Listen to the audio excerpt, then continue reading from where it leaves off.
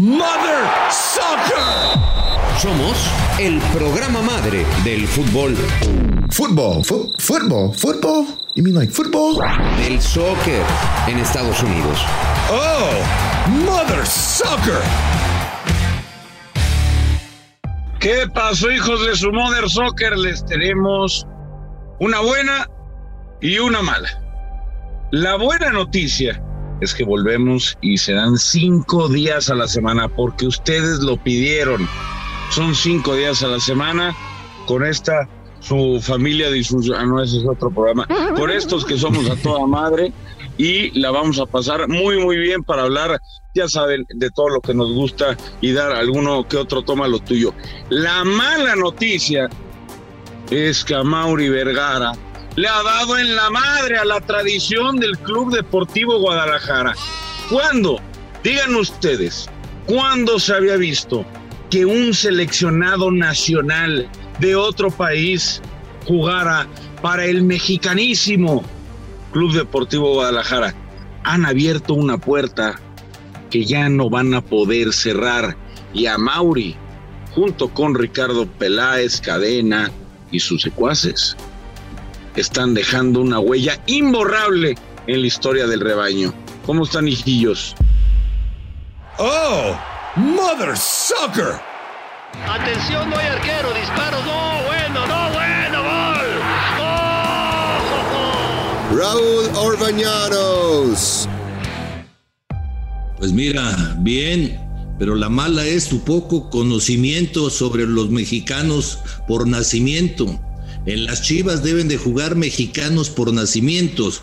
Dice la ley, los que nazcan en territorio de la República Mexicana, sea cual fuera la nacionalidad de sus padres. Santiago Ormeño es mexicano por nacimiento y juega con la selección de Perú porque su familia es peruana. No te confundas, pollo, no se ha roto nada. La quieres romper tú, pero no tienes base suficiente. Todo porque te caen mal las Chivas. Presente, el embajador de Colmebol en el mundo, Juanjo Buscalia. Bien, lo que pasa es que yo creo que el pollo lo que está haciendo esta tarde distraer la atención para que no hablemos de las Águilas del América, ¿no? Águilas del América, que en 2 fechas no ha podido ganar. En todo caso, lo mismo que Chivas, es decir, arrancamos hablando de una crisis que no existe, o si existe la crisis en Chivas, también existe en las Águilas del América, pollito. Yo te diría que para la próxima elabores mejor la elección de ese tema, porque el maestro Raúl Orbañanos ya te explicó que no se rompió ninguna tradición. Ya llegó por quien lloraban, hijos de su Mother Soccer. Miguel Gurwitz. Yo me voy a quedar con la noticia que dio primero. Volvemos los 5 días de la semana. Eso me da mucho gusto. No sé si es una buena noticia para ustedes, pero para nosotros sí. Bueno, yo te digo la verdad, yo creo que estamos haciendo mucho ruido alrededor de esto, porque efectivamente es mexicano, nació en México, y además esto fue, yo no sé incluso si se incluyó en los estatutos del Guadalajara, porque ciertamente hubo una comunicación de don Jorge Vergara, que en paz descanse, que establecía que todos los mexicanos que jueguen en el Guadalajara o que quieran jugar en el Guadalajara deben de haber nacido en México y jugar para la selección mexicana de fútbol. No sé si eso se alcanzó a incluir en los estatutos, pero yo creo que el tema más importante del Guadalajara no es si nació o no en México, si llena o no los requisitos. Para mí son 2 fundamentales. 1, si verdaderamente Santiago Ormeño es el jugador que pueda medianamente ayudar a resolver el problema de la falta de gol de Chivas, porque es el único equipo que ni siquiera ha hecho gol en 2 torneos. Y 2, la gran preocupación de México debería de ser qué jugador que juegue en México, que haya nacido en México, que esté disponible, o sea, que Guadalajara pueda llegar y decirle: aquí hay tantos millones de dólares, vente a jugar conmigo. Yo te digo a quién se hubiera podido llevar sin problema al Plátano Alvarado, se hubiera podido llevar sin problema a Osejo, se hubiera podido llevar sin problema a Roberto de la Rosa para competir. Pero no son figurones, Raúl. Es que figurones no hay. Es lo que te digo, eso para mí es lo preocupante. Porque fíjate las ironías de nuestro fútbol, ¿no? Hay un seleccionado mexicano que no puede jugar con las Chivas. Sí, claro. Sí, el Chaquito. O sea que hay más mexicanos que otros. Porque si eres mexicano, ya sea por nacimiento, por naturalización, hay solamente una diferencia. Bueno, hay dos al parecer. Una es que si eres naturalizado, pues no puedes ser presidente de este país, aunque no nos caería tan mal. Y la otra es, y hay otra diferencia, puedes jugar en la selección nacional, pero no puedes jugar con Chivas. O sea, esto es todavía más peligroso, porque Chivas, además de romper su tradición, ya está etiquetando quién es mexicano para ellos y quién no es mexicano, o sea, quién es más y quién es menos mexicano. Ya está. Santi Jiménez puede meter 20 goles para México en el Mundial y no es mexicano. Claro, pero si Ormeño otra bomba de humo fallida. Perú ya anotó el mexicano. Entonces, yo ya no entendí cómo es eso, pero entonces hay algo, Raúl, muy, muy importante. Si en los estatutos mañana dejan un extranjero, pues ya no están rompiendo nada, pues porque dicen los estatutos. O sea, aquí el punto es, ¿cuándo habíamos visto a un seleccionado nacional de otro país, el que fuera, jugar para el Guadalajara? Y la respuesta es nunca. La respuesta es nunca, y como nunca había pasado. Pero eso no es problema de Chivas. Están rompiendo. Pero eso no es problema de Chivas. Esos son los reglamentos, no son los reglamentos que existen en las Chivas desde hace 1000 años. O sea, Santi Jiménez, mexicano, no puede jugar porque no es mexicano por nacimiento. Claro. Para ser mexicano por nacimiento, sus padres deberían de ser mexicanos. Entonces hay más mexicanos que otros. No, eso dice. Hay más ellos eligen qué eso dice la ley, pollo. Ve y reclámale a la ley. Lo que está diciendo Chivas en sus estatutos es qué tipo de mexicano. ¿Qué tipo de mexicano aceptan? Sí, un mexicano por naturaleza, un mexicano por nacimiento. Al mexicano. No aceptan mexicanos naturalizados. Claro. Santiago Jiménez es mexicano naturalizado. Es que yo creo que nos confundimos y nos abrazamos a una bandera ridícula. Es un tema de leyes. O sea, el que tú seas mexicano, ¿no? Por nacimiento, entiendo, tienes las mismas obligaciones y los mismos derechos. Pero ¿qué tiene malo decir yo soy naturalizado? Nada. Bueno, perfecto, los naturalizados no pueden jugar aquí, tuviste que haber nacido. Es una regla del equipo que lo hemos sabido siempre. ¿Dónde está lo grave? Verdaderamente, ¿dónde está lo grave? Tampoco nos salgamos con dos tipos de mexicanos. Los naturalizados a otro país sí pueden jugar ahí. Ya vimos. ¿Cómo? Que bueno, ya veremos. O sea, lo que pasa, Pollo, en todo caso, naturalizar.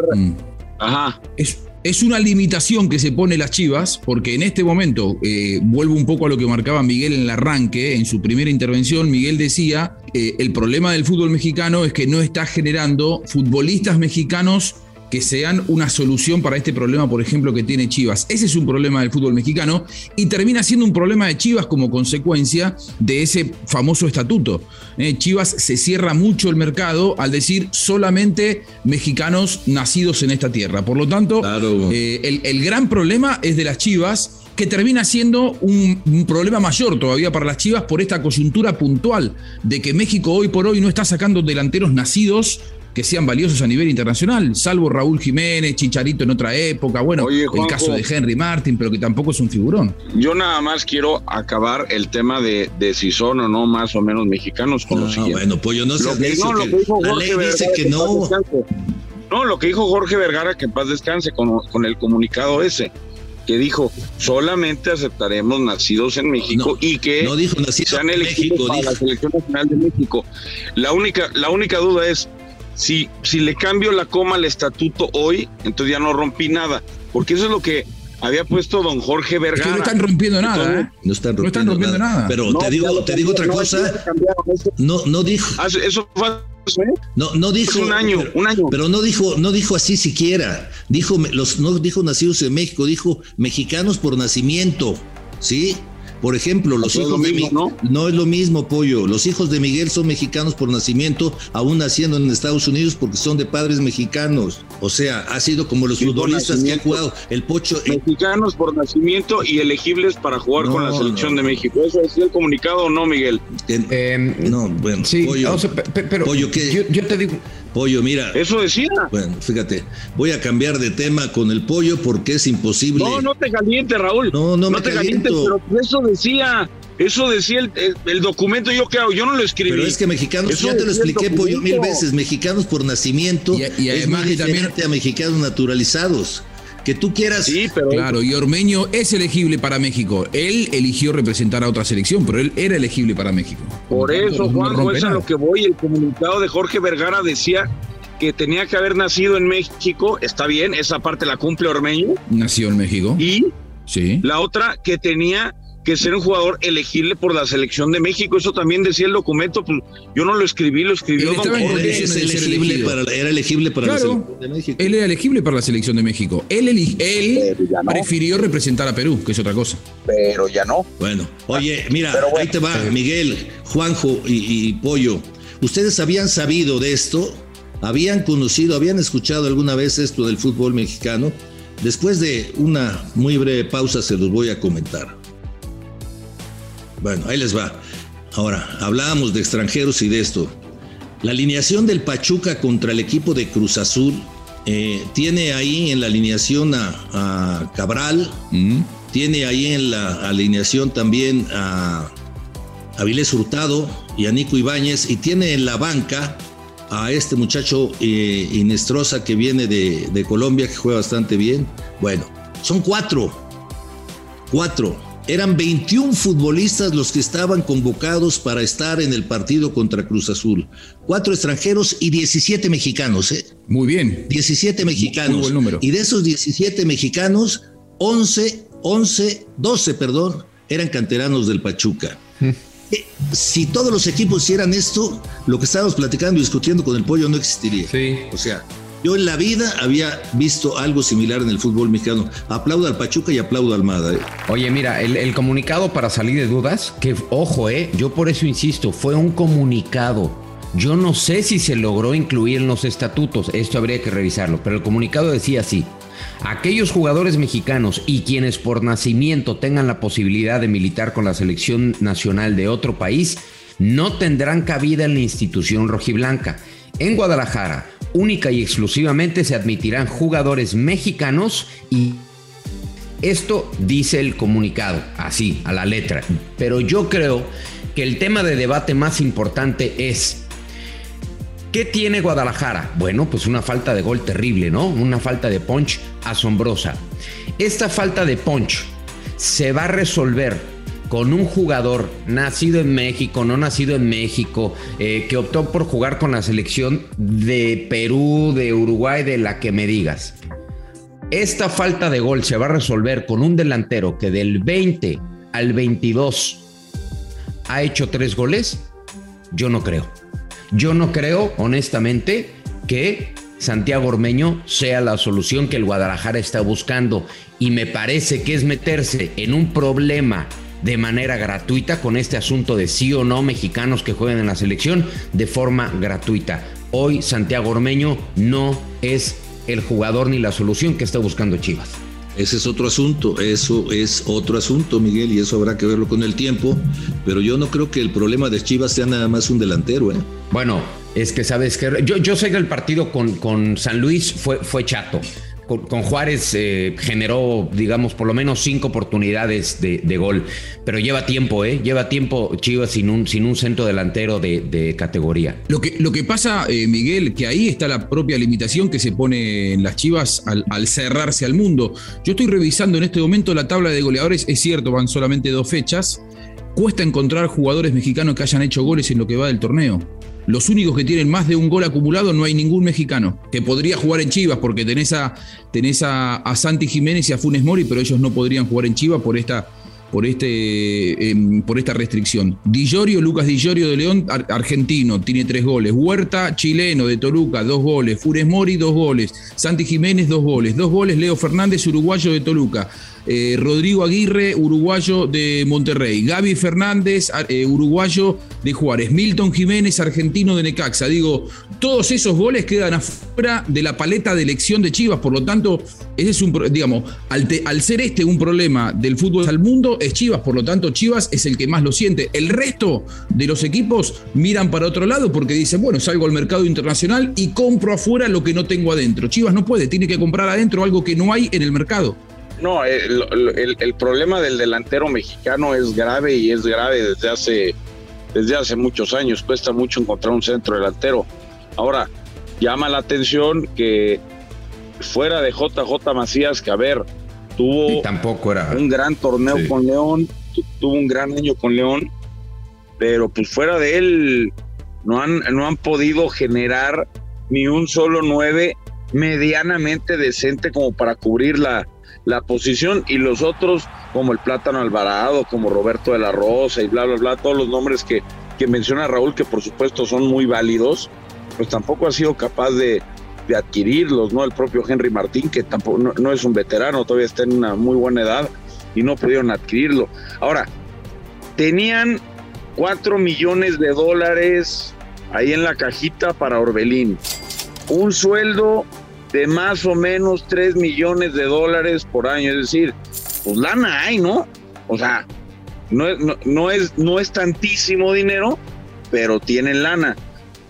No podían haber buscado una opción menos problemática y que les diera más o menos lo mismo o hasta un poco más. Este chavo que juega en el MLS, Vázquez, creo que era una jugada más o menos inteligente. Roberto de la Rosa tal vez era una jugada inteligente. Ormeño, con todo lo bien que me cae, porque aparte es buen tipo, no ha podido ser un tipo determinante a lo largo de su paso por el León. Tuvo un buen año con el Puebla, con Perú no ha marcado goles tampoco. Te trae este problema de si es, si no es, si jugó, si no jugó. Exacto. Es decir, creo que están comprando un problema absurdo que no necesitaban. Y al final, como dice Raúl, al final veremos, igual Ormeño llega y te rompe la liga y te mete 12 goles, dices, bueno, pues ya nadie va a hablar de si juega o no en Perú, pero donde no meta gol, el tema va a revivir, indiscutible. Exacto, eso es cierto, muy cierto. Ahí les van los delanteros mexicanos goleadores, a ver cuál les gusta para Chivas. Ibáñez, Guiñac, Rodrigo Aguirre, Quiñones, Berterame, Aristigueta, Leo Fernández, Diego Valdés, Julio Furch. ¿Cuál quieren para Chivas? No hay. De los goleadores. Ahora, yo les hago una consulta por ignorancia, por absolutamente ignorante al respecto. ¿Chivas toda la vida fue así? ¿O es algo que se acentuó en la gestión Vergara? No. Chivas un tiempo fue el mandón en México, hace muchos años, pero era el mandón en México porque producía una cantidad de jóvenes en su cantera que iban sustituyendo a los jugadores. No, está bien, pero digo, esta restricción, Raúl, de comprar, siempre fueron puros mexicanos. Siempre ha sido puros mexicanos. Sí, siempre. Pero siempre tuvo cómo solventar lo que no producía internamente, ya sea evidentemente con jugadores ya establecidos de otros equipos o con prospectos de otros equipos. El problema es que hoy el fútbol mexicano no tiene ni siquiera prospectos. Tengo miedo de decir algo. No, a ver. Tengo miedo de decir algo y quedar como irrespetuoso. No, déjate ir. Pero los casos de clubes en el mundo que tienen esta restricción, pienso rápidamente en Athletic de Bilbao, en el fútbol español, hoy dejaron de ser lo que eran.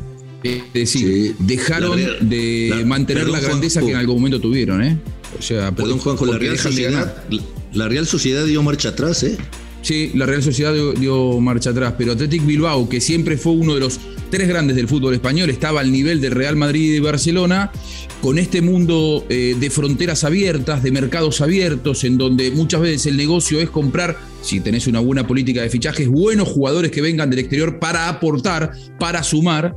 Digo, Athletic de Bilbao se fue quedando y hoy es incomparable con la grandeza de Barcelona y Real Madrid, cosa que en algún momento sí competía. Si Chivas no se abre al mundo, y bueno, habrá que acostumbrarse a que Chivas le va a costar cada vez más competir con los grandes capitales. Pero aquí la diferencia es, el sistema de reparto de derechos de transmisión es completamente diferente al de España, y entiendo lo que dices, porque se disminuye tu capacidad de adquisición, pero yo te voy a decir la verdad, o sea, para la cantidad comparando cantidad y calidad de extranjeros que llegan al fútbol mexicano, el Guadalajara debería de seguir siendo autosuficiente, porque a México no es que lleguen 10 cracks por temporada, ¿eh? Si nosotros analizamos perfectamente la cantidad de extranjeros, nos va a costar trabajo encontrar por lo menos 20 cracks, ¿eh? Así 20 que digas, uy, marcan diferencia. Pero mira, no te voy a... El problema, ¿sabes cuál es el problema más serio que tiene Chivas? Que no tiene capacidad para producir futbolistas de sus fuerzas básicas. Claro. O sea, ese es un problema muy, muy serio para Chivas. Que no hayan sacado después de más. ¿En cuántos años han sacado otro centro delantero quitando a Macías? Que sea un centro delantero con gol. Chicharito fue. ¿Y cuántos años pasaron de Y ojo, Chicharito nunca se consagró en el Guadalajara, así como porque se fue, pero... Sí. Hay un par de mentiras en el fútbol mexicano de los últimos años. Y a ver si en esta sí Raúl me la da por buena. Estamos acostumbrados a decir que Guadalajara, a que Atlas y a que Pumas son los equipos que normalmente pues, son la cantera del fútbol mexicano. Bueno, nada más para poner un ejemplo rápido, Pumas, ¿saben cuántos torneos sub-20 ha ganado desde que hay uso de la memoria? La respuesta es ninguno. Podemos remontarnos hasta más del 2010 y no han ganado ni un torneo sub-20. Y así les ha pasado a muchos otros equipos. Hoy la nueva cantera del fútbol mexicano es la de Pachuca, es la de Santos. Por eso hoy a Pachuca le está yendo bien y por eso Pachuca apuesta por los jóvenes. Uno, porque históricamente en los últimos 10, 15 años ha apostado en gran medida por ellos, ¿no? Por muchos jóvenes y ser un equipo que vende estos chavos. Y la otra trajo a Almada, que trabaja muy bien con los jóvenes. Santos Laguna lo está haciendo igual. Pero hay algo en lo que todos se parecen. Y es que prácticamente ninguno, ni Santos, ni Pumas, ni Chivas, ni Atlas, ni América, ninguno produce centros delanteros. Y es que todos los equipos están con esa necedad de que si necesitan gol, en lugar de darle oportunidad a un mexicano, van y compran al primer, y perdón, no quiero sonar mal, al primer argentino, uruguayo, chileno, colombiano que les ofrecen por cacahuates. Entonces vienen, meten 3 goles y no, este ya fue la solución. Y si no los meten, les dan 3 torneos o 4 para que los metan, Pollo. No, también. Claro. O sea, hoy, por ejemplo, en América, tú volteas a ver donde sí puedes contratar extranjeros y ves a este chavo Román Martínez, mejor conocido como el Mozumbito, y en América hay una expectativa de que, caray, este puede ser el nuevo 9 de América, un 9 tipo Raúl Jiménez que marque diferencia y que, bueno, pues ya está Cabecita y está Viñas. Entonces vamos a ver cuánto juega. No metió gol el primer partido, pues el segundo no arrancas, papá. Oye, o sea, al mexicano se le exige triple. Ya para cerrar este tema y les pregunto rápidamente, tomando en cuenta la cuota de gol que tiene Ormeño y esta polémica que surgió en los últimos días, Raúl Orbañanos, ¿contratarías a Santiago Ormeño para Chivas si fuera tu decisión? Si fuera equipo, no lo hubiera contratado. En este momento lo hubiera contratado cuando estaba en Puebla. Ok, ¿es la solución, Pollo, Ormeño para el Guadalajara, sí o no? No. ¿Juanjo? No, para nada. No me parece que garantice soluciones. Después le va bien, pero no me parece. Es que por ahí debería de pasar el análisis de la directiva. Vamos a pausa, ya volvemos aquí a Modern Soccer, hijos. Bueno, y volvemos porque necesitamos hablar de dinero. Hablando de lo que hace falta, ¿no? Siempre es dinerito, el Moneyline Show aquí en Modern Soccer. Oye, Gurusillo, estamos, dinos cómo vamos, mano, porque te digo una cosa, hace mucho que no le vemos cifras importantes a nuestra cuenta de banco. The Moneyline Show, que caigan los verdes. Luis Silva.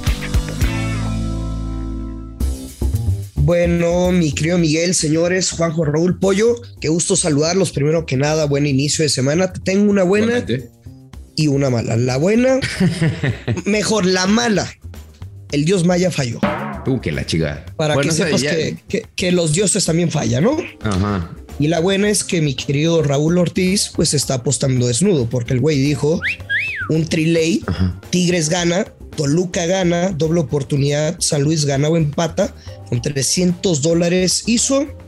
Bueno, me dice el señor productor que $3,300. Wow. Se me hace mucho dinero, pero vamos a confiar en lo que me está diciendo del momio, que eso no es lo importante es que el pollo pues está apostando desnudo. Señor productor, por favor tráigale una toalla para que se tape con algo el pollo. Pues, pero te digo una cosa, si apostó desnudo y le pegó a esta, lo único que me queda por decirte, pollo, es impresionante.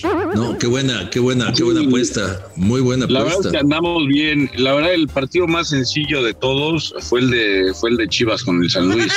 Pues no tienen gol, ya lo comentamos todo el programa. San Luis, la neta, juega bien y lo demás, no se preocupen. Mira, para que veas que soy buena onda, de estos 3,300, mi querido Gurusillo, ¿cuánto? Puedes apostar 300, los otros 3,000 los voy a tener yo. Mira cómo la dinámica empieza a cambiar. ¿Ya cambió? Exacto. No es culpa tuya, pero es que la prepotencia del Dios Maya, con la que me estuvo hablando durante algún tiempo, y ha tenido que romper el colchón para sacar billete de quién sabe dónde. Teníamos $20,000, ya estábamos la mitad del equipo en Qatar y de pronto ya tuvimos que rascar de los ahorritos. Sí, todo se derrumbó, pero tenemos una buena oportunidad para hacer dinero a mitad de semana. América contra Toluca, obviamente guardando proporciones y al tiempo, pero qué trabuco le armaron a Nachito Ambriz, así que ojo con este equipo.